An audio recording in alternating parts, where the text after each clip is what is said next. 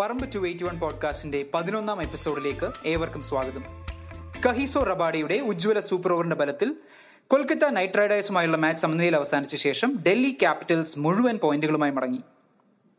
ആ പ്രകടനത്തിൽ നിന്നും ലഭിച്ച ആത്മവിശ്വാസം വരാനിരിക്കുന്ന മാച്ചുകളിൽ അവർക്ക് ഉത്തേജകമാവും എന്നവർ കരുതിയെങ്കിൽ അത് തെറ്റി. തുടർന്ന് അവർ കിങ്സ് 11 പഞ്ചാബിനോടും സൺറൈസേഴ്സ് ഹൈദരാബാദിനോടും സമഗ്രമായാണ് തോറ്റത്. ഈ മാച്ചുകൾ ടിവിയിൽ കണ്ടവർ ക്യാപിറ്റൽസിന്റെ ഡഗ്ഔട്ടിലിരിക്കുന്ന ഒരു പ്രമുഖ വ്യക്തിയെ ശ്രദ്ധിച്ചു കാണും. കൊൽക്കത്തയുടെ യുവരാജാവ് എന്നറിയപ്പെട്ടിരുന്ന പുള്ളിയാണ് ഈ എപ്പിസോഡിന്റെ മുഖ്യ കഥാപാത്രം. കഥ തുടങ്ങുന്നതിന് മുമ്പ് ഒരു ചെറിയ ഇടവേള. കേരളത്തിലെ ഗവൺമെന്റ് ലോ കോളേജുകളിലെ 5 ഇയർ LLB കോഴ്സുകളിൽ ചേരാനായി ഈ വർഷത്തെ കേരള ലോ എൻട്രൻസ് എക്സാം ജൂലൈയിൽ എഴുതുന്നവർ നിർബന്ധമായും സ്വാമി ലോ ഹൗസിന്റെ ലോ എൻട്രൻസ് ഗൈഡ് വാങ്ങി പഠിക്കണം. ആമസോണിലും lawbookhouse.com ലഭ്യമാണ്. പരീക്ഷയുടെ വിജയത്തിന് സ്വാമി ലോ ഹൗസിന്റെ ലോ എൻട്രൻസ് ഗൈഡ്. പരസ്പര സംശയവും തെറ്റിദ്ധാരണയും കോമഡിയാക്കിയ പ്രിയദർശൻ 1984 സംവിധാനം ചെയ്ത ഹിറ്റ് ചലച്ചിത്രമാണ് പൂച്ചയ്ക്കൊരു മുക്കുത്തി. അതിന്റെ അവസാന രംഗങ്ങളിലൊന്നിൽ നായികയായിരുന്ന മേനകയ്ക്ക് മോഹൻലാലിനും ശങ്കറിൽ നിന്നും തന്റെ വരനെ തിരഞ്ഞെടുക്കണമായിരുന്നു. അതിനുവേണ്ടി മേനക ഒരു നറുക്കെടുപ്പുണ്ടാക്കി. സ്ഥാനാർത്ഥികളുടെ പേരുകൾ അടങ്ങി കടലാസ കഷ്ണങ്ങൾ മേനക തന്റെ പേഴ്സിൽ നിന്നും എടുത്ത് മോഹൻലാലിനോട് പറഞ്ഞു അതിൽ നിന്നും ഒരെണ്ണം തിരഞ്ഞെടുക്കാൻ. അതിലെന്തോ ഒരു പന്തികേട് തോന്നിയില്ലേ? ഈ തെരഞ്ഞെടുപ്പിന്റെ ഫലത്തിൽ ഏറ്റവും താല്പര്യമുള്ള മേനക തന്നെയാണ് തെരഞ്ഞെടുപ്പിന്റെ രീതി നിർണയിച്ചതും അത് നടപ്പിലാക്കിയതും. ഈ സിനിമ എപ്പോഴെങ്കിലും ടിവിയിൽ നിങ്ങൾ കണ്ടിട്ടുണ്ടെങ്കിൽ തുടർന്ന് സംഭവിച്ചതൊക്കെയും ഈ പന്തികേട് വ്യക്തമാക്കുന്നു. എന്നാൽ നമുക്ക് തോന്നിയ ആ അസൗഖ്യം കൃത്യമായി വിശേഷിപ്പിക്കാൻ നമ്മൾ ചെറുതായി ബുദ്ധിമുട്ടും. തെരഞ്ഞെടുപ്പ് വിഷയം മേനകയുടെ ഭാവി ജീവിതമാണ്. അങ്ങനെ ഒരാൾക്ക് നിഷ്പക്ഷമായും തെരഞ്ഞെടുപ്പ് രീതി നിർണ്ണയിക്കാനും തിരഞ്ഞെടുപ്പ് നടത്താനും കഴിയുമോ എന്നതിലേറെ നിഷ്പക്ഷമായും നടത്തി എന്ന് മറ്റുള്ളവരെ ബോധ്യപ്പെടുത്താനാവുമോ എന്നതാണ് പ്രസക്തിയേറിയ ചോദ്യം.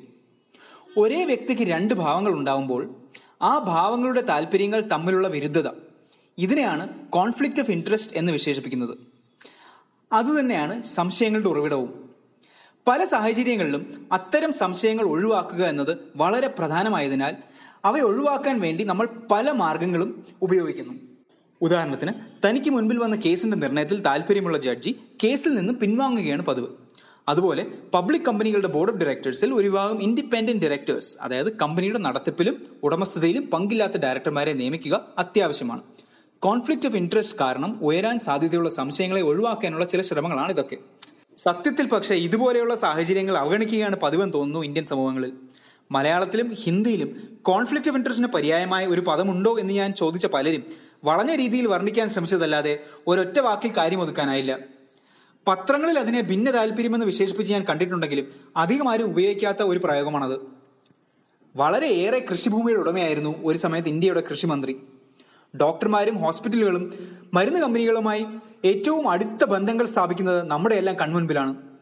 കമ്പനികളുടെ ഉടമസ്ഥരുടെയോ ഉദ്യോഗസ്ഥരുടെയോ മക്കൾ അതേ കമ്പനികളിൽ ജീവനക്കാരായി ജോലിയിൽ ചേരുന്നത് സർവ്വസാധാരണമാണ്. അതുകൊണ്ട് മുൻ ഇന്ത്യൻ ക്യാപ്റ്റനായ സൗരവ് ഗാംഗുലി സ്വന്തം കോൺഫ്ലിക്റ്റ് ഓഫ് ഇൻട്രസ്റ്റ് അവഗണിച്ചത് അധികമാരും ശ്രദ്ധിച്ചില്ല. ബംഗാൾ ക്രിക്കറ്റ് അസോസിയേഷൻ പ്രസിഡന്റായ ഗാംഗുലിയെ ഈ അടുത്ത കാലത്താണ് ഡൽഹി ക്യാപിറ്റൽസ് എന്ന IPL ടീമിന്റെ ഒപ്പം കാണാൻ തുടങ്ങിയത്.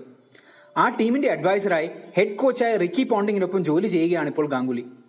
ഇന്ത്യൻ ക്രിക്കറ്റിന് വേണ്ടി ഇത്രയധികം സംഭാവനകൾ നൽകിയ ഒരാൾ നിഷ്പക്ഷമായി സ്റ്റേറ്റ് അസോസിയേഷൻ അധ്യക്ഷ ചുമതല വഹിക്കുമെന്ന് നമുക്ക് ഒരുപക്ഷെ വിശ്വസിക്കാം. പക്ഷേ ഇതൊരു വ്യക്തിയെക്കുറിച്ചുള്ള ചോദ്യമല്ല. ഒരു ക്രിക്കറ്റ് അസോസിയേഷൻ ഭാരവാഹി ഒരു IPL ടീമിൽ നിന്നും പ്രതിഫലം വാങ്ങാമോ എന്നതാണ് ചോദ്യം. ചില വർഷങ്ങൾക്ക് മുൻപ് വരെ ക്രിക്കറ്റിൽ കോൺഫ്ലിക്റ്റ് ഓഫ് ഇൻട്രസ്റ്റ് രൂക്ഷമായിരുന്നു. 2015 ജനുവരിയിൽ സുപ്രീം കോടതി ക്രിക്കറ്റിൽ ഇടപെടാൻ തീരുമാനിച്ചപ്പോൾ ഒരു സ്പോട്ട് ഫിക്സിംഗ് വിവാദമായിരുന്നു പ്രത്യക്ഷമായ പശ്ചാത്തലമെങ്കിലും ആ തീരുമാനത്തിന്റെ പിന്നിലെ പ്രധാന കാരണം N. ശ്രീനിവാസനെ ഒരേ സമയം BCCI അധ്യക്ഷ പദവിയും ചെന്നൈ സൂപ്പർ കിങ്സിൽ ഉടമസ്ഥാവകാശവും വഹിക്കാൻ അനുവദിച്ച BCCI ഭരണഘടനയിലെ ചില മാറ്റങ്ങളായിരുന്നു. 2008 ചെന്നൈ ഫ്രാഞ്ചൈസ് ലേലത്തിൽ വാങ്ങുമ്പോൾ BCCI ട്രഷററും തമിഴ്നാട് ക്രിക്കറ്റ് അസോസിയേഷൻ പ്രസിഡന്റുമായിരുന്നു N. ശ്രീനിവാസൻ. 2014 ശ്രീനിവാസന്റെ 2 പദവികളും രക്ഷിക്കാനായി ക്രിക്കറ്റിൽ ഇത്തരം കോൺഫ്ലിക്റ്റ് ഓഫ് ഇൻട്രസ്റ്റ് സാധാരണമായിരുന്നുവെന്നും പല സാഹചര്യങ്ങളിലും നമ്മൾ അതിനെ കണ്ടില്ല എന്ന് നടിക്കണമെന്നും സുപ്രീം കോടതിക്ക് മുൻപിൽ പുള്ളി വാദിച്ചിരുന്നു. പക്ഷെ ഇന്ന് BCCI പഴയ BCCI അല്ല. സുപ്രീം കോടതി നിയമിച്ച ലോധ കമ്മിറ്റി പലതരത്തിലുമുള്ള കോൺഫ്ലിക്റ്റ് ഓഫ് ഇൻട്രസ്റ്റ് നിരോധിച്ചു. പുതിയതായി സ്വീകരിച്ച ഭരണഘടനയിൽ എത്തിക്സിനെയും കോൺഫ്ലിക്റ്റ് ഓഫ് ഇൻട്രസ്റ്റിനെയും ചുറ്റിപ്പറ്റി പ്രത്യേക ചട്ടങ്ങളുമുണ്ട്. ഒരേ വ്യക്തി ഒരേ സമയത്ത് സ്റ്റേറ്റ് അസോസിയേഷൻ ഭാരവാഹിയും IPL ഫ്രാഞ്ചൈസിയുടെ ജീവനക്കാരനും ആയിക്കൂടാ എന്ന് എടുത്തു പറയുന്നുമുണ്ട് ആർട്ടിക്കിൾ 38 4-ാം ക്ലോസിൽ. ഈ ചട്ടങ്ങൾ നടപ്പിലാക്കാൻ ഒരു ഓംബുഡ്സ്മാനെയും ചുമതലപ്പെടുത്തിയിട്ടുണ്ട്. ഒരു കംപ്ലയിന്റ് ലഭിച്ചതിനെ തുടർന്ന് BCCIയുടെ ആദ്യത്തെ ഓംബുഡ്സ്മാനായ മുൻ ജസ്റ്റിസ് DK ജയൻ ഗാംഗുലിയിൽ നിന്നും വിശദീകരണവും ആവശ്യപ്പെട്ടിട്ടുണ്ട്. പുതിയ ഭരണഘടനയ്ക്കും പുതിയ ഓംബുഡ്സ്മാനും അവരുടെ അടിസ്ഥാനവും നിയമസാധുതയും ഉറപ്പാണെന്ന് തെളിയിക്കാൻ ഇതിനും വലിയൊരു പരീക്ഷണം നമുക്ക് ചിന്തിക്കാനാവില്ല. ഭാവിയിൽ BCCI പ്രസിഡന്റ് ആവാൻ ഏറെ സാധ്യതയുള്ള ഗാംഗുലിക്ക് ഭരണഘടന അനുസരിച്ച് 2 വേഷങ്ങളിലും ഇനി തുടരാനാവില്ല. DK ജയൻ ഇനി അതിനെ നടപ്പിലാക്കിയാൽ മാത്രം മതി. ഹരിയാനയിൽ നിന്നും ഒരു മീഡിയം പേസർ ഏറ്റവും അധികം ടെസ്റ്റ് വിക്കറ്റുകൾ എടുത്തവരുടെ പട്ടികയെ നയിച്ചു എന്നത് ഇന്നും ചിലപ്പോൾ വിശ്വസിക്കാനാവില്ല. ആദ്യമായി ലോക ക്രിക്കറ്റിന്റെ കൊടുമുടി കീഴടക്കിയ ഭാരത ടീം പുള്ളിയുടെ നേതൃത്വത്തിലായിരുന്നു എന്നത് ഇന്ന് തിരിഞ്ഞു നോക്കുമ്പോൾ ചിലപ്പോൾ നേരത്തെ നിശ്ചയിക്കപ്പെട്ട എന്തോ പോലെയാണ് എന്ന് തോന്നും. പക്ഷേ 1983 അത് കണ്ടവരതിനെ ഒരു അത്ഭുതമായി തന്നെയാണ് അനുഭവിച്ചത്. ജൂലൈ 18 ടൺബ്രിഡ്ജ് വെൽസിൽ നടന്ന സംഭവങ്ങളുടെ ഓർമ്മകൾ ആ അത്ഭുതത്തിന് ഇന്നും നിറമേകുന്നു. ഓർമ്മകൾ മാത്രമേ ഉള്ളൂ. കാരണം കപിൽ ദേവ് എന്ന ഇതിഹാസ പുരുഷൻ അന്ന് ചെയ്തു കൂട്ടിയതിന്റെ വീഡിയോ ആരും തന്നെ കണ്ടിട്ടില്ല. കാരണം ആ ദിവസം BBC സമരത്തിലായിരുന്നു. വീഡിയോ ഇല്ലെങ്കിൽ എന്താ, വെങ്കും സാങ്കറും ഉണ്ടല്ലോ. ആ ദിവസത്തിന്റെ ഓർമ്മകൾ പുതുക്കാനായി ഇതാ ടോണി സെബാസ്റ്റ്യൻ കൊച്ചുകൂടിയും. 90കളിലെ ഒരു വേനലവധി. പതിവ് പോലെ ഏപ്രിൽ മാസത്തിലെ പൊള്ളുന്ന വെയിലത്ത് 18 കസിൻസും തകർത്താടി തിരിച്ച് വീട്ടിലെത്തി. അപ്പോൾ അതാ മമ്മിയുടെ തണുത്ത നാരങ്ങ വെള്ളത്തോടൊപ്പം ഒരു പുതിയ വിഭവം. കസിൻസിനായി ഡാഡിയുടെ വക ഒരു ക്വിസ്. ആവേശം അവസാന ചോദ്യം വരെ എത്തി. എന്താണ് കപിൽ ദേവിന്റെ മുഴുവൻ പേര്? 90s കിഡ്സിന് കപിൽ ദേവ് നിഗഞ്ച് എവിടെന്നറിയാൻ? മലയാളി പേരുകൾ മാത്രം പരിചയമുള്ള ഞാൻ ഒരു കെല്ലോഗ്സ് കോൺഫ്ലേക്സിന്റെ പാക്കിന്റെ പുറകിൽ എപ്പോഴോ വായിച്ച ഒരു ചെറിയ ഓർമ്മ. രണ്ടും കൽപ്പിച്ച് ഞാൻ പറഞ്ഞു, കപിൽ ദേവ് നീ കാച്ച്. വെങ്കും സാർക്കറും ഇത്തവണ ഓർക്കുന്നു, കപിൽ ദേവ് നീ കാച്ച്. 1983 സെമിയും ഫൈനലും നാടോടിക്കാറ്റും പട്ടണപ്രവേശവും പോലെ പല തവണ TV ചാനൽ വഴി എല്ലാവരും കണ്ട് ആസ്വദിച്ച മാച്ചസ് ആണ്. പക്ഷേ അക്കരെ നടന്ന ആ ലോകകപ്പിലെ ഏറ്റവും നിർണായകമായ കളി ഗ്രൂപ്പ് സ്റ്റേജിൽ ആരും കാണാത്ത ഒരു കളിയാണ്. പക്ഷേ ഈ ലീഗ് സ്റ്റേജിലെ സ്ഥിതിവിശേഷം എന്തായിരുന്നു? ലീഗ് സ്റ്റേജിൽ അന്ന്, അതായത് ഈ കളി നടക്കുന്ന ജൂൺ 18 ഇന്ത്യ 4 മത്സരങ്ങൾ കളിച്ചു. അതിൽ 2 ജയിച്ചു, 2 തോറ്റു. നിർണായകമായ മാച്ചാണ് അന്ന് ഇന്ത്യയും സിംബാബ്വേയും തമ്മിൽ നടക്കാനിരുന്നത്. വെസ്റ്റ് ഇൻഡീസും ഓസ്ട്രേലിയയും അടങ്ങുന്ന ആ ഗ്രൂപ്പിൽ ഇന്ത്യക്ക് ലാസ്റ്റ് ഫിനിഷായി സാധ്യത വരെ ഉണ്ടായിരുന്നു. കാരണം സിംബാബ്വെ ഓൾറെഡി ഓസ്ട്രേലിയയെ ഒരു കളിയിൽ തോപ്പിച്ചിരുന്നു അല്ലേ?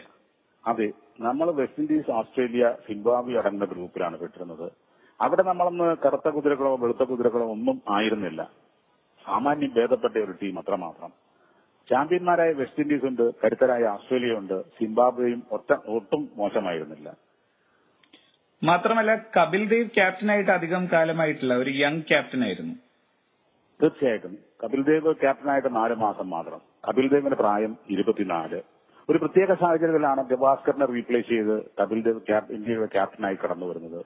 അന്ന് അല്ലെങ്കിൽ അതിനുശേഷം ഈ വേൾഡ് കപ്പിലല്ലാതെ മറ്റു വലിയ പ്രകടനങ്ങളൊന്നും കാഴ്ചവെക്കാൻ ഈ ക്യാപ്റ്റൻസി ഏറ്റെടുത്തതിനു ശേഷം കപിലിന് അവസരമുണ്ടായിരുന്നില്ല, സാധിച്ചിരുന്നില്ല എന്നുള്ള വസ്തുതയും നിലനിൽക്കുന്നു.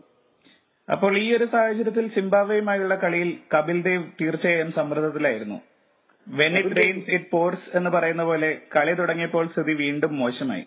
ഒരു ക്യാപ്റ്റൻസ് നോക്ക് അല്ലാതെ വേറെ ഒന്നിനും ഇന്ത്യയെ രക്ഷിക്കാനാവില്ല. ആരും കണ്ടിട്ടില്ലാത്ത ആ ഇന്നിംഗ്സ് എങ്ങനെയാണ് ലോകം ഓർക്കേണ്ടത്? സെമി സാധ്യത നിലനിർത്താനുള്ള ക്രൂഷ്യൽ മാച്ച് ഇന്ത്യയും സിംബാബ്വേയും തമ്മിൽ ടൺബ്രിഡ്ജ് വെൽസിൽ. ടോസ് നേടിയ ഇന്ത്യ ബാറ്റിംഗ് തെരഞ്ഞെടുത്തു. തണുത്തുറങ്ങിയ അന്തരീക്ഷം, സ്വിംഗ് ബോളിംഗിന് അനുകൂലമായ സാഹചര്യം. പീറ്റർ റോസനും കെവിൻ കരണും സിംബാബ്വേക്ക് വേണ്ടി ബോൾ എടുത്തു. ഗവാസ്കറും ശ്രീകാന്തും പൂജ്യന്മാരായി മടങ്ങി.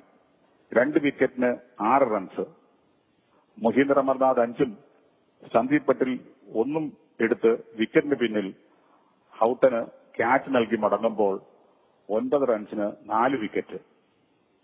ഒരു ചൂടുകുളിയുടെ ഉന്മേഷം നേടുവാൻ ഇന്ത്യൻ ഇന്നിംഗ്സ് തുടങ്ങുമ്പോൾ ഷവറിൽ കയറിയ കപിൽ ദേവിനെ മുട്ടി വിളിച്ച് പുറത്തിറക്കി. ബാറ്റിംഗ് ക്രീസിലെത്തിയ കപിൽ ദേവ് കൂടുതലൊന്നും ചിന്തിച്ചില്ല. ചിന്തിക്കാനുള്ള സാഹചര്യം ഉണ്ടായിരുന്നില്ല. അധികം കഴിഞ്ഞില്ല, യശ്പാൽ ശർമ്മയും റോസന്റെ ബൌളിംഗിൽ ഹൌട്ടൻ ക്യാച്ച് എടുത്ത് മടക്കി. ഇന്ത്യ 5 വിക്കറ്റിന് 17 റൺസ്. ലഞ്ചിന് മുമ്പേ കളി തീരുമെന്ന് സംഘാടകർ കണക്ക് കൂട്ടി. അതിനുള്ള ഒരുക്കങ്ങളും നടത്തി. കപിലിന് കൂട്ട് വിന്നി. എങ്ങനെയും 70-75 എത്തിച്ചാൽ വലിയ നാണക്കേടിൽ നിന്ന് രക്ഷപ്പെടാമെന്ന് ഇരുവരും കണക്കുകൂട്ടി. പിടിച്ചുനിന്ന ബിന്നി 48 പന്തിൽ നിന്ന് 22 റൺസുമായി പുറത്താകുമ്പോൾ സ്കോർ 6-77. രവിശാസ്ത്രി വന്നു, ഒരു റൺ എടുത്തു, പുറത്തായി. 7-78. മദൻലാലിന്റെ ഊഴം. കപിൽ നിരാശനായില്ല. ലക്ഷ്യം 140-150 ഉയർത്തി. 140 എത്തിയപ്പോൾ 39 ബോൾ നേരിട്ട് 17 റൺസ് എടുത്ത മദൻലാൽ പുറത്ത്. അടുത്തു വന്നത് ഏത് സാഹചര്യത്തെയും ഒരു ചിരിയിൽ ഒതുക്കുന്ന കിർമാണി കപിലിനോട് പറഞ്ഞു, താൻ തന്റെ കളി കളിക്കിടൂ, നമുക്ക് നോക്കാം. എങ്ങനെ 60 ഓവർ പിടിച്ചു നിൽക്കും? കപിലിന്റെ മറു ചോദ്യം. ഒരറ്റം ഞാൻ നോക്കിക്കൊള്ളാം. കിർമാണിയുടെ സാന്നിധ്യവും പ്രോത്സാഹനവും കപിൽ തകർത്താടി. ആ കൂട്ടുകെട്ട് പിരിക്കാനായില്ല. 60 ഓവറും കളിച്ച് 126 റൺസിന്റെ കൂട്ടുകെട്ടുമായി അവർ പിരിയാതെ നിന്നു. ഇതിൽ കിർമാണിയുടെ സംഭാവന 56 പന്തിൽ നിന്ന് 24 റൺസ്. കീഴടക്കാനാവാത്ത ആവേശവുമായി കപിൽ 138 പന്തിൽ നിന്ന് 16 ഫോറും 6 സിക്സുമായി നേടിയ 175 റൺസ് ഇന്നും ക്രിക്കറ്റ് ലോകത്തെ ആവേശം കൊള്ളിക്കും. വർഷങ്ങൾ കടന്നുപോകും, ഈ ഒരു ഇന്നിംഗ്സ് ഒരിക്കലും ഓർമ്മയിൽ നിന്ന് മാഞ്ഞു പോവുകയില്ല. ഒപ്പം പ്രുഡൻഷ്യൽ കപ്പിൽ മുത്തം വയ്ക്കുന്ന കപിലിന്റെ കാപാലികരുടെ നൃത്തവും. നന്ദി ടോണി സെബാസ്റ്റ്യൻ കൊച്ചുകുടി.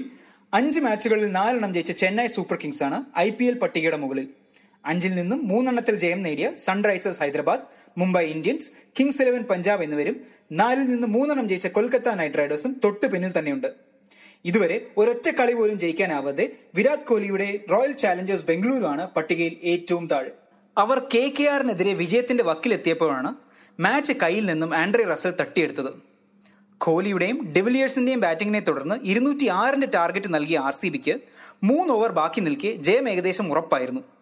KKRന് ആ സമയത്ത് 53 റൺസ് ആവശ്യമുണ്ടായിരുന്നു. പക്ഷേ ചിന്നസ്വാമി സ്റ്റേഡിയത്തെ നടുക്കിക്കൊണ്ട് വീണ്ടും അമ്പരിപ്പിക്കുന്ന ബാറ്റിംഗിലൂടെ ആൻഡ്രെ റസൽ 5 ബോൾ ബാക്കി നിൽക്കെ KKRനെ ലക്ഷ്യത്തിലെത്തിച്ചു. അതിനു മുൻപ് RCB കളിച്ചത് തങ്ങളോടൊപ്പം പോയിന്റ്സ് പട്ടികയിൽ പിൻപന്തിയിൽ നിന്നിരുന്ന രാജസ്ഥാൻ റോയൽസിനെയാണ്. അന്ന് ശ്രേയസ് ഗോപാൽ ഗുഗിളി അസ്ത്രങ്ങൾ ഉപയോഗിച്ച് RCBയുടെ ബാറ്റിംഗ് ഹൃദയത്തെ പഴുതെടുത്തു. വെറും 12 റൺസ് നൽകിയപ്പോൾ ഗോപാൽ എടുത്തത് കോഹ്ലിയുടെയും ഡിവിലിയേഴ്സിന്റെയും ഹെറ്റ്മയറിന്റെയും വിക്കറ്റുകളാണ്. 158 ടാർഗറ്റ് അനായാസകരമായി ജോസ് ബട്ട്ലർ റോയൽസിനെ എത്തിച്ചപ്പോൾ അത് അവരുടെ ഈ സീസണിലെ കന്നി വിജയമായി. ചെന്നൈ സൂപ്പർ കിങ്സ് ഇതുവരെ ആകെ തോറ്റത് മുംബൈ ഇന്ത്യൻസിനെതിരെയാണ്. ജീവിതത്തിൽ ഒരു വിഷമകരമായ ഘട്ടത്തിലൂടെ കടന്നുപോയതിനു ശേഷം തിരിച്ചുവരവ് നടത്തുന്ന ഹാർദിക് പാണ്ഡ്യയാണ് 37 റൺസിന്റെ സമഗ്ര വിജയത്തിന്റെ ആശാരി. CSK ബാറ്റിംഗിന് അധികം വെല്ലുകൾ നൽകാൻ സാധ്യതയില്ലാത്ത ഒരു ടോട്ടലിൽ നിന്നും അവസാന 2 ഓവറിൽ നിന്നും 45 റൺ എടുത്ത പോളാർ പാണ്ഡ്യ കൂട്ടുകെട്ടാണ് ഇന്ത്യൻസിനെ 170 വരെ എത്തിച്ചത്. പാണ്ഡ്യയ്ക്ക് 8 ബോളിൽ നിന്നും 25. മറുപടിക്ക് സൂപ്പർ കിങ്സിന് 20 ഓവറിൽ 133 റൺസ് മാത്രമേ എടുക്കാനായുള്ളൂ. 15-ാം ഓവറിൽ പാണ്ഡ്യ ധോണിയുടെയും ജഡേജയുടെയും വിക്കറ്റുകളെടുത്തത് സൂപ്പർ കിങ്സിന്റെ സ്കോറിംഗിന് കടിഞ്ഞാടിനാൻ നിർണായകമായി. വ്യക്തിഗത ബോളിംഗ് പ്രകടനത്തിന്റെ എക്കാലത്തെയും മികച്ച IPL റെക്കോർഡ് തകർത്തുകൊണ്ട് യുവതാരം അൽസാരി ജോസഫ് IPLൽ ഭാരതീയ സദസ്സുകളെ ത്രസിപ്പിച്ച വെസ്റ്റ് ഇന്ത്യൻ പ്രതിഭകളുടെ കൂട്ടത്തിൽ ചേർന്നു. അഫ്ഗാൻ സ്പിന്നർമാർ പിടിച്ചുകെട്ടിയ ശേഷം മറ്റൊരു വെസ്റ്റ് ഇന്ത്യൻ താരമായ കീരൺ പോളാർഡാണ് മുംബൈ ഇന്ത്യൻസിന്റെ ഇന്നിംഗ്സ് 137 വരെ എത്തിച്ചത്. അത് ഒരു ചെറിയ സ്കോറാണ്, പ്രത്യേകിച്ചും ഡേവിഡ് വാർണറും ജോണി ബെയർസ്റ്റോയും അടങ്ങുന്ന സൺറൈസേഴ്സ് ബാറ്റിംഗ് നിരയ്ക്ക്. അവരെ വെറും 93 റണ്ണിന് തകർക്കാനായി അൽസാരിക്കും കൂട്ടർക്കും. ധോണി ടീമുകളെ നയിക്കുമ്പോൾ പലപ്പോഴും ഓർമ്മയിൽ നിൽക്കുന്ന ഒരു വസ്തുതയാണ് സ്മൂത്തായിട്ട് ചേസ് മുന്നോട്ട് കൊണ്ടുപോയിക്കൊണ്ടിരിക്കുന്ന എതിർ ടീമിന് ടാർഗറ്റ് അടുക്കുമ്പോൾ ഉണ്ടാവുന്ന കൈവിറയ്ക്കൽ. ഏതാണ്ട് ഇതുപോലെ എന്തോ ആണ് കിങ്സ് 11 പഞ്ചാബിനും സംഭവിച്ചത്. ഫാഫ് ഡ്യൂപ്ലേസിയുടെ അർദ്ധ സെഞ്ചുറിയുടെ ബലത്തിലും അവസാന ഓവറിൽ ധോണി നൽകിയ ബൂസ്റ്റുമാണ് സൂപ്പർ കിങ്സിനെ 160 വരെ എത്തിച്ചത്. KL രാഹുലും സർഫറാസ് ഖാനും തമ്മിലുള്ള 3-ാം വിക്കറ്റ് കൂട്ടുകെട്ട് 100 കടന്നെങ്കിലും പഞ്ചാബിന് സ്കോറിംഗ് റേറ്റ് ആവശ്യത്തിനൊത്ത് ഉയർത്താനായില്ല. 22 റൺസിനാണ് അവർ തോറ്റത്. ഈ എപ്പിസോഡ് ഇവിടെ അവസാനിക്കുന്നു. കൂടുതൽ IPL വാർത്തകളുമായി അടുത്ത ആഴ്ച തന്നെ പറമ്പ് 281 പോഡ്കാസ്റ്റ് തീർച്ചയായും നിങ്ങളോടൊപ്പം ഉണ്ടാവും. കേൾക്കാനായി മറക്കാതെ Google podcast, Apple podcast, SoundCloud അല്ലെങ്കിൽ പോഡ്ബീൻ എന്നിവിടങ്ങളിൽ നിങ്ങൾക്ക് സബ്സ്ക്രൈബ് ചെയ്യാം. എന്റെ പേര് അജു ജോൺ.